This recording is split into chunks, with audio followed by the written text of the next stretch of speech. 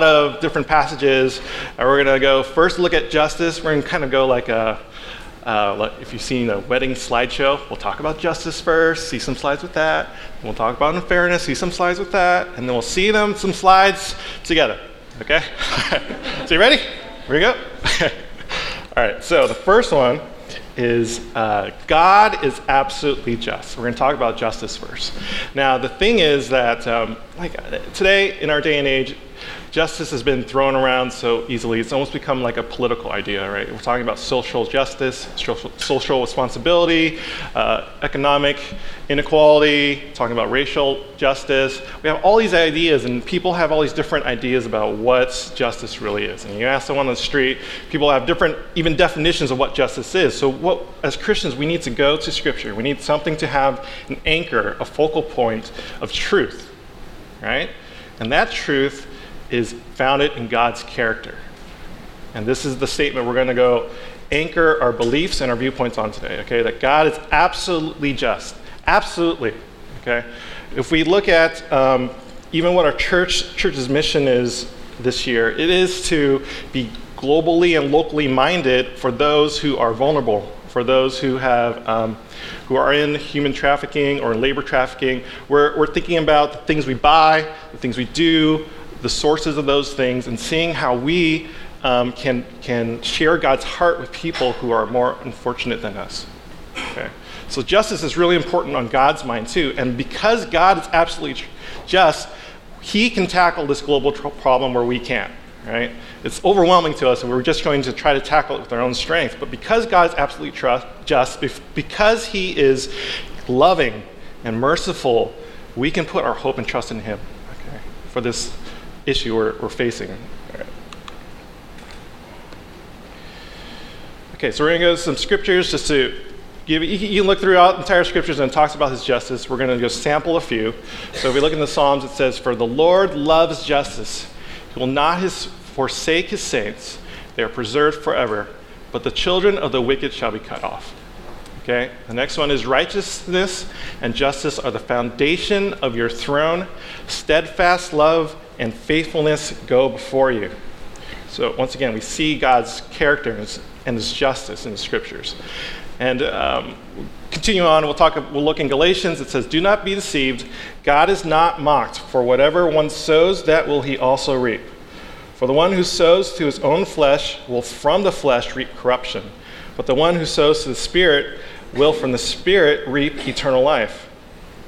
And in 2 Corinthians it says that, "So whether we are at home or away, we make it our aim to please Him. For we must all appear before the judgment seat of Christ, so that each one may receive what is due for what he has done in the body, whether good or evil." So more than just the idea of justice, we have this idea of reckoning.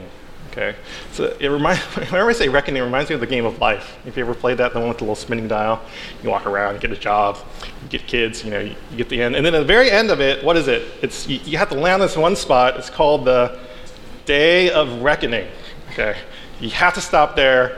The rules say it. You stop there, and then you have to pay off all your debts, and then you get $20,000 for every child you had in your lifetime.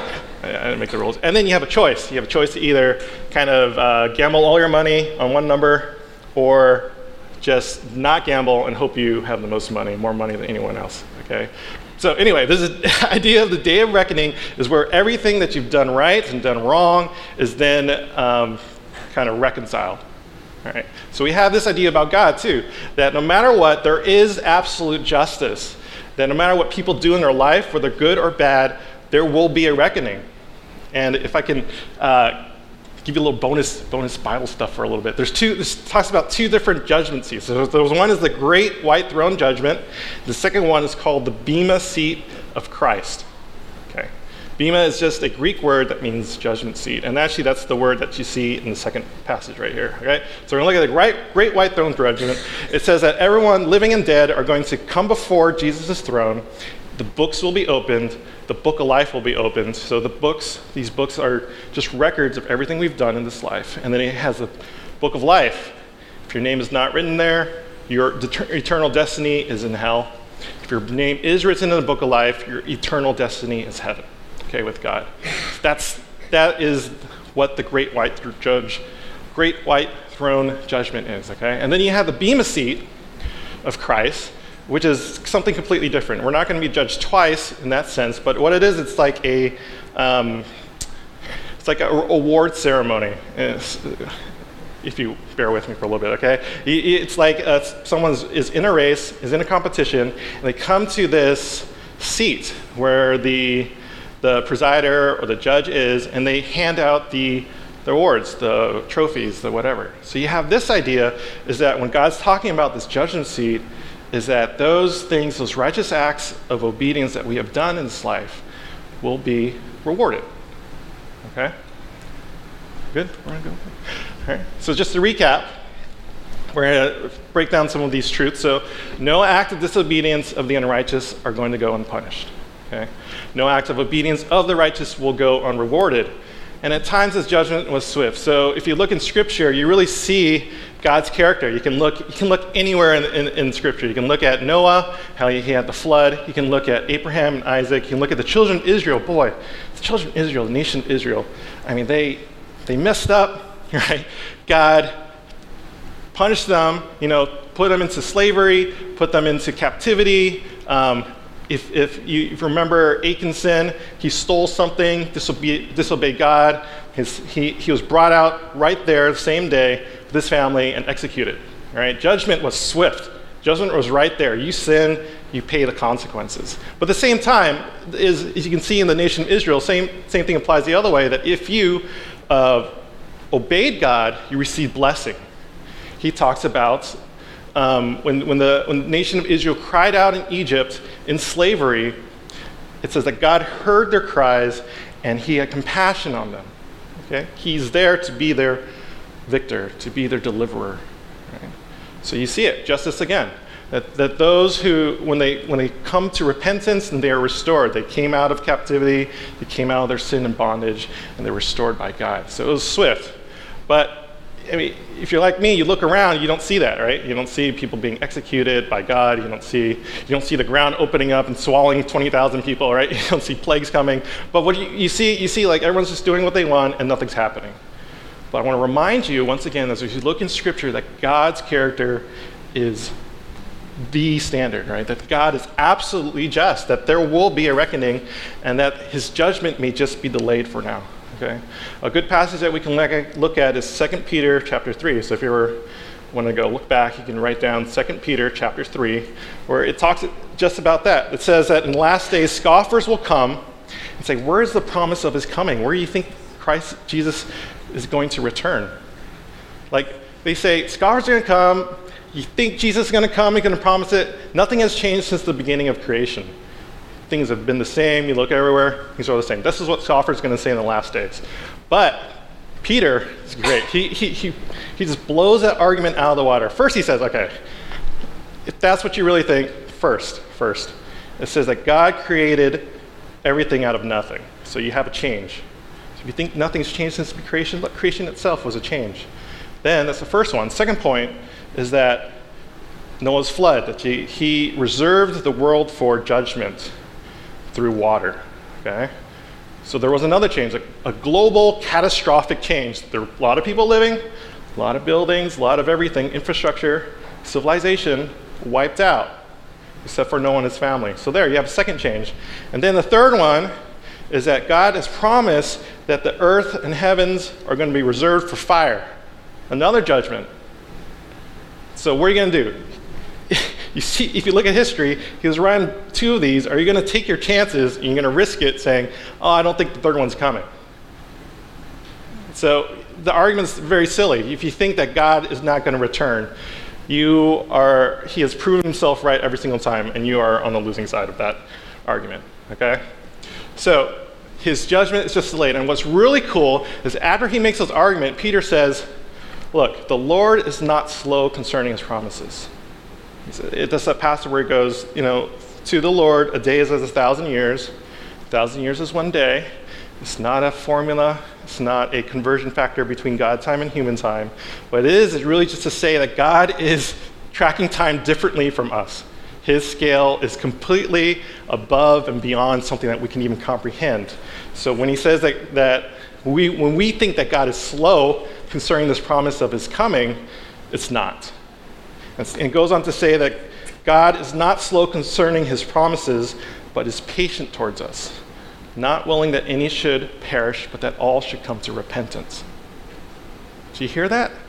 So the reason why we don't see God's judgment right now, the reason why we see Jesus not coming right now, because of his patience, he's waiting for more people to repent. Isn't that amazing? And we see this beautiful picture. So if you ever wonder about why evil is happening in this world, why all this bad stuff is happening to me, God is waiting for repentant hearts, repentant souls. And when that day is done, he's going to come. It's going to be a glorious time. So we see that God's judgment is certain. Okay. All right. The next one. So now we're going to move on to unfairness. And this one is that God is incredibly unfair. All right? We're just going to leave that. Now, why did I say that? Okay, so let's look at some scripture again. This is Romans chapter 9 now. Oh man, Romans chapter 9. If you've never studied Romans chapter 9 is like Christianity 301. Okay, yeah. Don't study this one first. When you just become a Christian, you wait until you study a lot of scripture, studied all of Romans, and then you get to this one and you struggle with it. Romans chapter 9 starts with saying, when Rebekah had conceived children by one man, our forefather Isaac, though they were not yet born, had done nothing else good or bad in order that God's purpose of election might continue, not because of works, but because of him who calls. She was told, the older shall serve the younger. As it was written, Jacob I loved, but Esau I hated. So here you have this, okay? They're twins, Jacob and Esau. And God had said, Jacob I have loved, Esau I have hated, before they were even born, okay?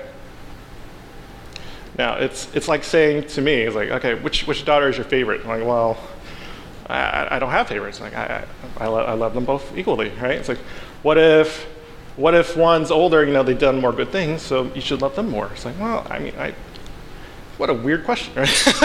No, I love them equally. It's like, well, what about this one? This younger one, she's disobeyed you less, so shouldn't you love her more? It's like, wait, why are we still talking about this? Like, there's thing. And then you have this, the twins. Like, what if two twins, exactly the same, born at the same time, did exactly the same thing, or in this case, did nothing together, did absolutely nothing in their life yet, just born, which one would you love more? It's like, that's the craziest question ever. You think, I will love them equally.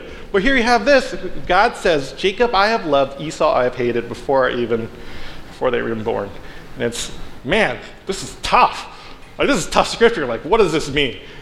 And then you look at this part, the next part. What shall we say then? Is there injustice with God? It's like, I think so. I mean, this is my natural conclusion, right? And Paul is talking this rhetorical question, like, is God unjust? Because this is something that's true.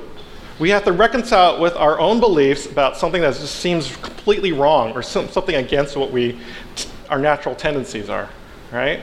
And so I spent years just struggling with this, really struggling with this. And I'm hoping that you would too. Like, when you come to a place in Scripture where you're reading it, to ask those kinds of questions, like, does this make sense? Like, what is going on?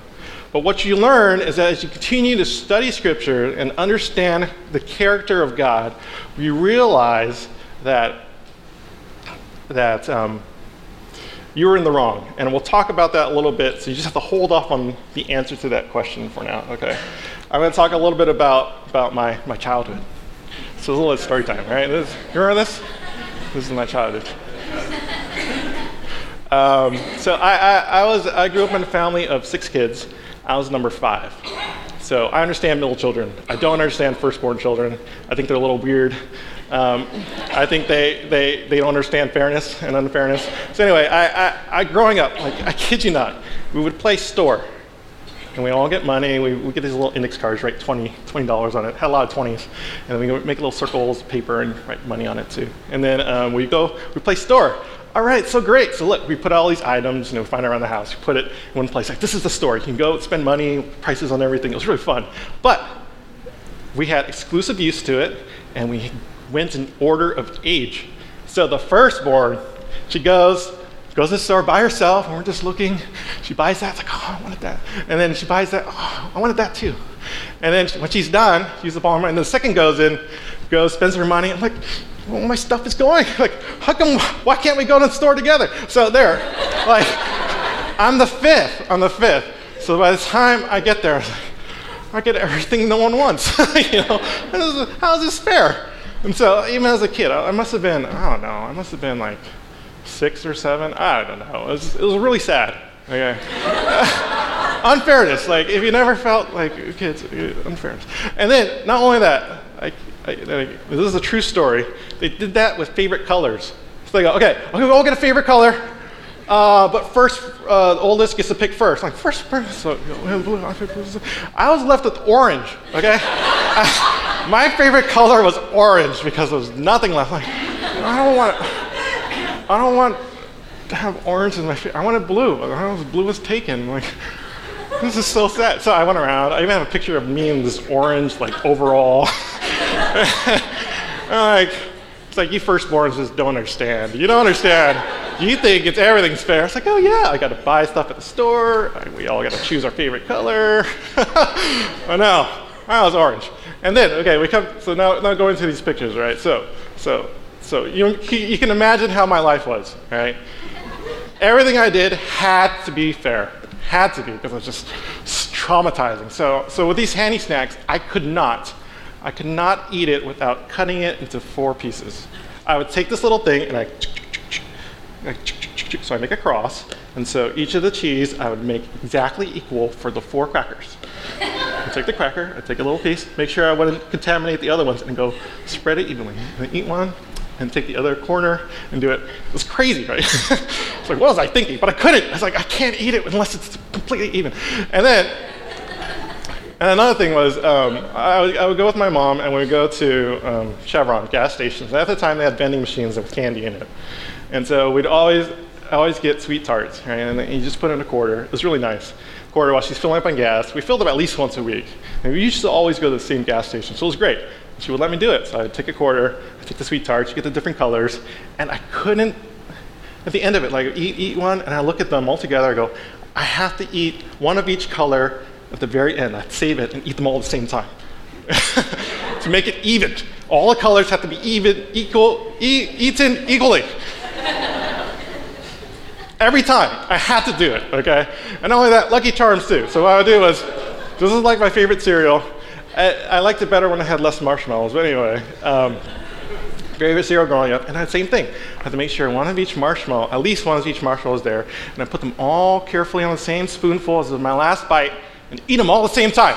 Completely fair. Completely at the same time. Or I would do this. I would go and I'd go, okay, you know what else is fair? Randomness. Randomness is fair. So if I just went from the top of this bowl to the bottom and just keep eating, it's like if you get caught in that middle stream, well then that's randomness. That's fair. And then whoever was left, well, you get to be the winner, but you still end up in my mouth. And so I had to. I was just like neurotic about it. I was like, why orange? Yeah. And so anyway, so even more so, right? Going back to what the point of the message was more so like, how can God be unfair? Like, no, that is wrong. Like, no, it had to be. Something is not right, okay? Something is not right. So when we come to those situations, where we feel that our viewpoint clashes with the Bible's viewpoint, what happens? Okay? We realize that we are the ones who have to change. Okay? Because we are imperfect, we're finite, and we come across the infinite God's truth. And so, really, the key to understanding Romans 9 is understanding the entire book of Romans. You got to read Romans 1 to Romans 8 to understand where he's coming from, the context of what he's saying, who his audience is. It's a discipline. It's a discipline to study the Bible. And not only that, you have to understand that Romans is really a summary of what God was doing over his entire history of the Old Testament. From creation on to Israel, onto this age of law, to age of grace, okay? That's how we understand Scripture. So when our viewpoint clashes with the Bible's viewpoint, we are the ones that need to change. So we're going to go to one of those passages right here, which is in Romans chapter 8. For while we were still weak, at the right time, Christ died for the ungodly. For one will scarcely die for a righteous person, though perhaps for a good person one would even dare to die. But God showed his love for us, in that while we were still sinners, Christ died for us. Since therefore we have now been justified by his blood, much more shall we be saved by him from the wrath of God. So I'm going to do a little illustration. So I'm going to ask the worship team to come up. If you can stand like front and center. Yeah, thanks. In this passage, it's a comparison of three people. So pretend you don't know these three people. I'm going to give them new identities. We have first, let me introduce you to Abel. He lives out in the mountains by himself. He does everything right. He lives off the land. He doesn't bother anybody. He's very kind to the animals and everything. But that's him. Would you die for this person? I don't know. He's a little bit, he's by himself. He has no social interaction. Would you die for him? Okay, then you have Greg. Greg, though, he goes around the world starting orphanages. Okay? He helps people. He gives up his time and energy to help those who are less fortunate than himself. Okay? He spends his entire life just giving everything he gets, giving it away to everybody else. Would you die for this person? Maybe.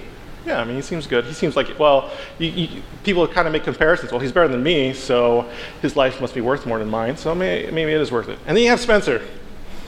Spencer's a drug dealer, okay? He's a drug dealer.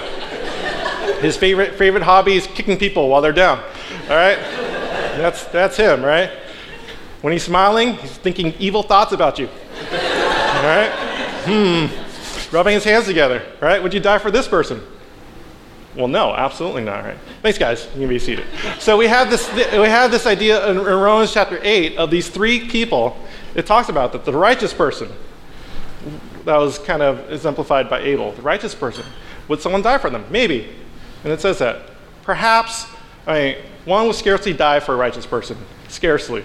And then you have this person who's a good person, Greg. He's good. Wow. Someone might dare to die for him, even if you didn't know him, because he's a good person. And then you have Spencer, who's a sinner. Would anyone ever die for this person? No. So you see that the question is, we make those decisions based on fairness.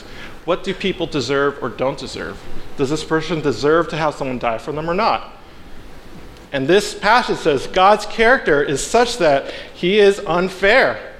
He doesn't look at the things that people have done. He has died for the drug dealers. He has died for those who are sinners. And if we're honest with ourselves, we are all that person. We are all sinners. We are all worthy or deserving of death. And yet he, in his great love for us, has died in our place. Now, wouldn't you want that kind of unfairness from God? Wouldn't you? Otherwise, you have to earn it. You have to look at all the goods you've done. Hopefully they outweigh the bad, and then you say, well, God, I deserve for you to die and send your son for me. Or would you say, I am so unable to do anything with my life. I'm so unable to save myself. I need your unfairness. I need you to look on me with grace and mercy to save my life. Now, which one would you want? So you see that God's unfairness is something that is true and something that we really should want. And in the last part, it says that since therefore we have now been justified by his blood, much more shall we be saved by him from the wrath of God. So the word justified is talking about justice. It's talking about we have this picture of a courtroom that now we have been made righteous, or that our punishment has been given to someone else through his son. All right, so we're going to go just recap. So Romans chapter 9, is God unjust? He answers no. He is not. By no means, it says. By no means, and goes on to kind of describe it. And then in Romans chapter 8, we see, is God unfair? Yes, in a good way. All right? So, we have, going back to the title of this, where justice meets unfairness, then why Ryan, why'd you name it unfairness? Why couldn't you just do something else? Why couldn't you name it like where justice meets, I get this thing, justice meets grace? Because if you look at it, grace by its very definition is unfair. Right? Grace is giving you something you don't deserve. It's unfair. Would you all agree with me? Grace is something that's unfair. Or we can also say in the same way, where justice meets mercy. I could have named that. I could have titled my sermon that, because mercy by its very definition is unfair. It is not giving you something you deserve. It's not giving you the bad stuff that you deserve, the punishment for your sins. That's mercy. Right? So in other words, we are enjoying the unfairness of God while complaining about the unfairness we see around us. It's kind of ironic, right? And the last one is where we could also have said where justice meets love, and specifically unconditional love, because unconditional love is by its definition without conditions. You didn't have to do anything. You didn't have to earn it. It's just unconditional. And that's what God says he is with us. He loves us unconditionally, regardless or despite us being able to love him back. So, the problem is that's all nice and all. The problem is that we operate, when we live our lives, when we make our decisions, this is often true, right? We often are most concerned with unfairness when it's directed towards us. Now, let me give you an example of my kids. I mean, even as little ones, you know, they're barely able to look over the counter, and then I'm pouring them cereal, you know, Addie and Nora, and then Nora looks, and she peeks up, looks at the bowls of cereal, looks at which one has more, and then grabs that one. It's like, oh, this one has more. I'm gonna take it. I mean, that's kind of like natural. It's like she's not thinking. She's just looking which one has more. Or we were just at a buffet. Okay, we're at a buffet, and they have all the desserts, and you pick it up, and there's these Jello cups. Okay, Jello cups. All kids love Jello cups, and this is recent, right? And then I get a Jello cup and give them each one. You know, here Nora, here Addie, each have a Jello cup. All right, and then Nora's just like sad. Her face is sad. It's like, what's wrong? I got a Jello cup. She goes, Addie had one before. She had two. I only had one. It's like, it's a Jello cup. You're having your dessert right now. It's like, now you know how I feel, kid. That's what I was thinking. It's like, this is my life. You got to deal with it. But no. I mean, why is she sad she has a Jello cup? Because she's comparing with her sister who had two. And then Allison, I really wasn't going to do it. I was like, yeah, feel it. Feel that pain, internalize it. And Allison said, no, just let her have a second one. I was like, okay, fine. I mean, I'm just a proponent. It's like, you know, people say, oh, whenever we have two kids, you got to get two of everything, so everything's fair. So they don't fight over it. It's like, no, they got to learn to share. Just give them one. Let them go at it. Struggle. I had one thing, we had six. We had to struggle. So you gotta learn. Two's not that bad. Anyway. I'm not traumatized, you can tell. I'm not hurt. I'm not bit. But you see, it's funny though, but even we carry that into adulthood, right? I mean, it's really the reason why we can't share how much money we make. Because what people do, we compare, go, wow, what you do is a lot easier than what I'm doing, and you're making a lot more money. It's like as adults, we just can't get over that. We just can't. It just festers. Even people within your own companies, like they have the same job description, same job responsibilities, and they're making more. That bothers me because it's not fair, right? So even then, as adults, we still operate in those things, even though it's not about Jello cups anymore. It's about, you know, somewhat we think are bigger things. But in the end, it's not, right? In the end, everything is insignificant. And so we're going back to Scripture, and we'll look at Jonah chapter 4 to see an extreme caricature of this idea of selfishness, right? So it's a long passage, so I didn't print it out. So if you want to look, you can follow along. But the principle is that there's 4 chapters in Jonah. God has called him to preach to this wicked city of Nineveh, this Gentile city.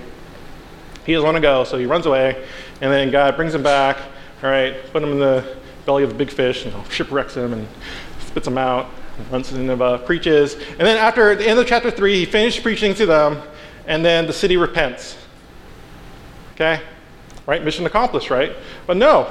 God says, yeah, I will not bring disaster onto them. But Jonah's like, wow, that makes me really mad. Exceedingly displeased, it says in the very first verse of chapter 4. Jonah is exceedingly displeased that God would spare these people. It's so ironic. If you ever had a chance to study Jonah chapter 4, it's funny how Jonah is talking with God. He says, I know you are a gracious God and merciful, slow to anger, and abounding in mercy. But I thought you would still do it. But still, it just really bothers me. Really bothers me that you spared these people. And then God just says, do you do well to be angry, Jonah? Is it right for you to be angry? Are you justified to be angry? This is a rhetorical question. And Jonah's like, argh. So, but he goes, maybe there's a chance still. So he climbs up like this hill, all right, on the east side of the city. And I can imagine him, and he builds a booth, right? So he kind of builds a little place. Because he wants to see, maybe God will still do it. And it's going to be pretty glorious. It'll be like a big fireworks show. Maybe, fire and brimstone. Maybe he'll do some other method. Maybe he'll do water. Maybe he'll do something cool. But I'm going to watch. I don't want to miss it. So I can imagine him getting his lawn chair, getting his LaCroix and his hurricane popcorn. He's waiting. It's like, maybe God's going to destroy them, and it's going to be really cool. So he just sits and waits and watches and watches. Like, and it's still there. Don't see anything. And then it gets really hot, right? And the story goes that God brings up this gourd, gives him some shade. It's like, oh, shade, so great. And then the next day, worm comes up, eats the gourd, it's dead, no more shade. Lots of heat, burns, like, oh, so hot. Just kill me, God. So dramatic, right? And then God says, do you do well to be angry for the gourd? Just the same kind of questions, like, are you justified to be angry for this gourd? And Jonah says, yeah, I am angry. I am right to be angry for this gourd. That's his response. It's like a child, right? Anyway, so he's saying this, and God says, look, you think you deserve this comfort or relief from the sun by this one gourd that you didn't plant, you didn't work on, you didn't earn it, you didn't deserve it. And yet you are pitying it. You're so sad and angry about this gourd, this plant. Why would I not be? Why not about this great city of Nineveh, who has 120,000 people? And this city is huge. It says it takes you 3 days to travel across the city. 3 days, right, on foot. But still, it's ginormous, right? And yet you can't even have compassion on these people. So you see it. Jonah is extreme. It's an extreme example of he's only concerned really about his fairness about himself.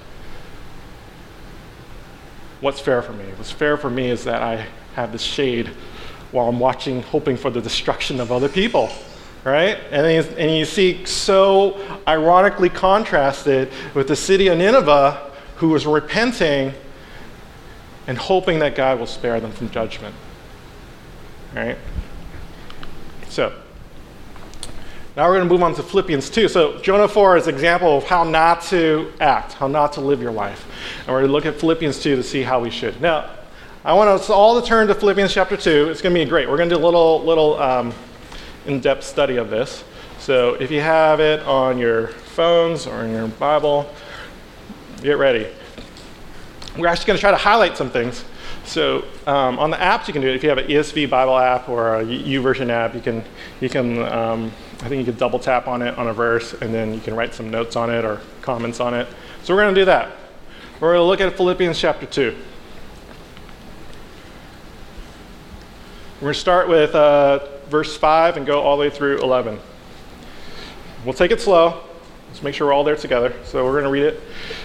Philippians chapter 2, 5 through 11 says, have this mind among yourselves, which is yours in Christ Jesus, who, though he was in the form of God, did not count equality with God a thing to be grasped, but emptied himself by taking the form of a servant, being born in the likeness of men, and being found in human form, He humbled himself by becoming obedient to the point of death, even death on a cross.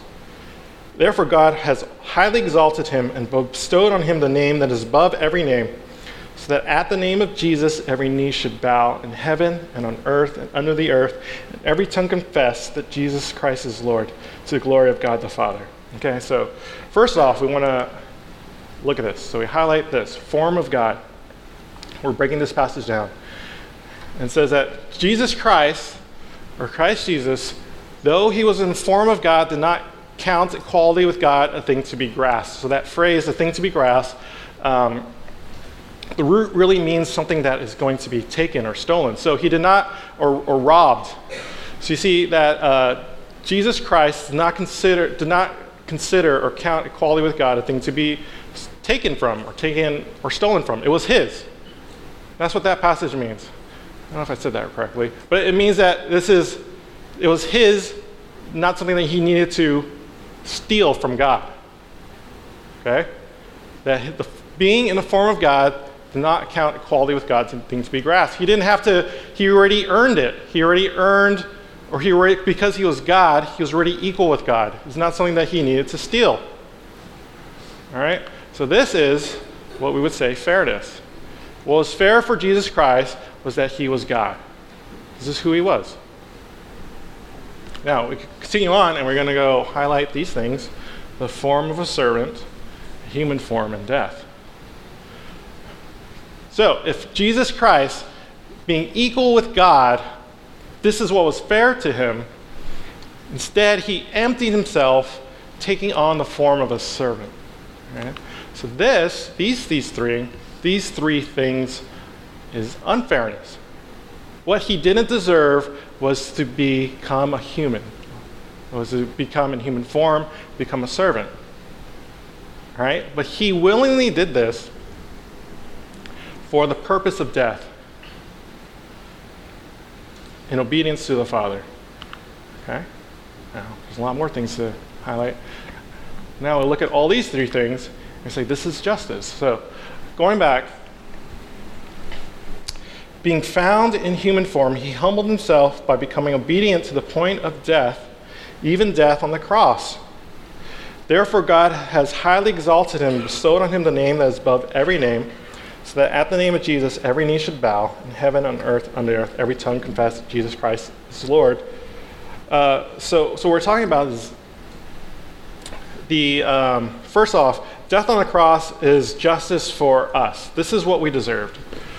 So for him to die, and not only die, but die the worst kind of death on the cross, was that he has transferred our justice to himself. So it's the great exchange that we, in our sins, were guilty of the punishment of that sin, which is death. This is what we deserve. Because of our sins, we deserve death. Christ has taken that verdict and taken that conviction of death and placed it on himself. He came in human form to do that, to die the death we should have died, to die the death we deserved. And he has taken it, the one who is the least, absolutely least deserving of that, right? But the great thing is the story doesn't end there. It says, therefore God has highly exalted him. So we still have justice for Jesus. That Jesus, by his acts of obedience, by his humility, he has been exalted by God the Father. And like I said, in the end, everything reconciles. That Jesus did not stay dead in the grave, but he rose again and he's reigning on high with God. And that every knee should bow and every tongue confess. So you see the exaltation, the worship, the praise that is due him, that he deserves. Okay? So summing this up, that Christ Jesus, in his fairness, decided to give up his fairness to take on unfairness. You with me? Give up his fairness, what he deserved, or what he thinks he deserves. He gave that up to take on unfairness, to come onto this earth to die a sinner's death. And yet there's justice at the end of it. that we are now made righteous because of his sacrifice, and he is exalted because of his obedience. And this is the mindset we need to have. And that's what it says in the very first part. Have this mind among you, which is yours in Christ Jesus. Or in other translations, it will say, have this mind in you, which is also in Christ Jesus. So Christ Jesus had this mindset of humility and sacrifice for others. We too must have this mindset. And I just want to highlight a little bonus thing too, that the thing in green is really his choice. He did this voluntarily. He gave up his fairness. It was not taken from him. He gave it up for others. Okay? Emptied himself. He humbled himself. He's the one who gave up his life. He's the one who gave up his rights or what he deserved. So we can apply this to a lot of other verses too. So we'll just go with this really quick. For our sake, he made him to be sin who knew no sin, so that in him we might become the righteousness of God. And we have the same idea. That Christ, who knew no sin, that was, he was innocent. He lived a perfect life.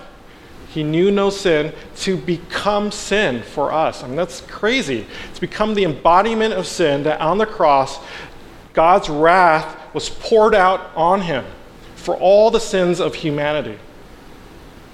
Every sin you can think of, every sin that you have done, past, present, and future, was laid on Jesus Christ at the cross for us. Okay? That's unfair, right? God didn't have to. He could have stayed on his throne. Jesus Christ could have stayed in heaven, but he did not. He decided to be obedient and to give up what he deserved for us. Okay? And then there's justice, that we might become the righteousness of God. That now we got this courtroom idea again, that we stand before God as our punishment for sin being paid for.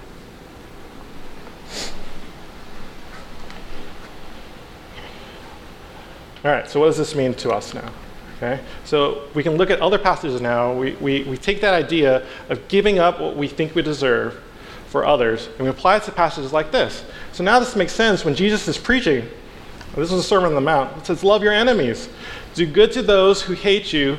Bless those who curse you. Pray for those who abuse you. To one who strikes you on the cheek, offer the other also. And from one who takes away your cloak, do not withhold your tunic either. Give to everyone who begs from you. And from one who takes away your goods, do not demand them back. So it's saying that exact thing. It's saying, now this makes sense, that it's saying Jesus did this. Jesus loved his enemies. He gave up what he thought he deserved for the sake of others. All right? So when we see people, especially those who would actually hurt us, harm us, persecute us, or hate us, right, our enemies, those are the people we need to show love for, because those are the things they don't deserve. Yeah, they're our enemies. They don't deserve love. That's what we need to give them. Right? These people abuse us. They don't deserve our prayers. That's what we need to do. We need to pray for them. Does that make sense? These people who curse us, what do they deserve? Not blessing. We got to give that to them. We got to show them the unfairness of God, because that's what God has done. We extend his grace to others, extend his mercy, and extend his love to others by showing them this is something you don't deserve, and we can exemplify that in our very lives. Isn't that cool? So this is our ending thought. As you go out into the world and as you think about unfairness, you think about justice, let this be our drive. Let us give up what we think we deserve so that we can give others what they don't deserve. Okay? Can we see unfairness in a different light? Can we see, the things, can we let go of our rights, what we think, our earnings, our whatever things that you feel like is yours? Can you be willing to give those up? Our time, our resources, that others may be blessed, that others may see God's heart, that we may see his unfairness towards them, his great love for them. All right, let's pray together.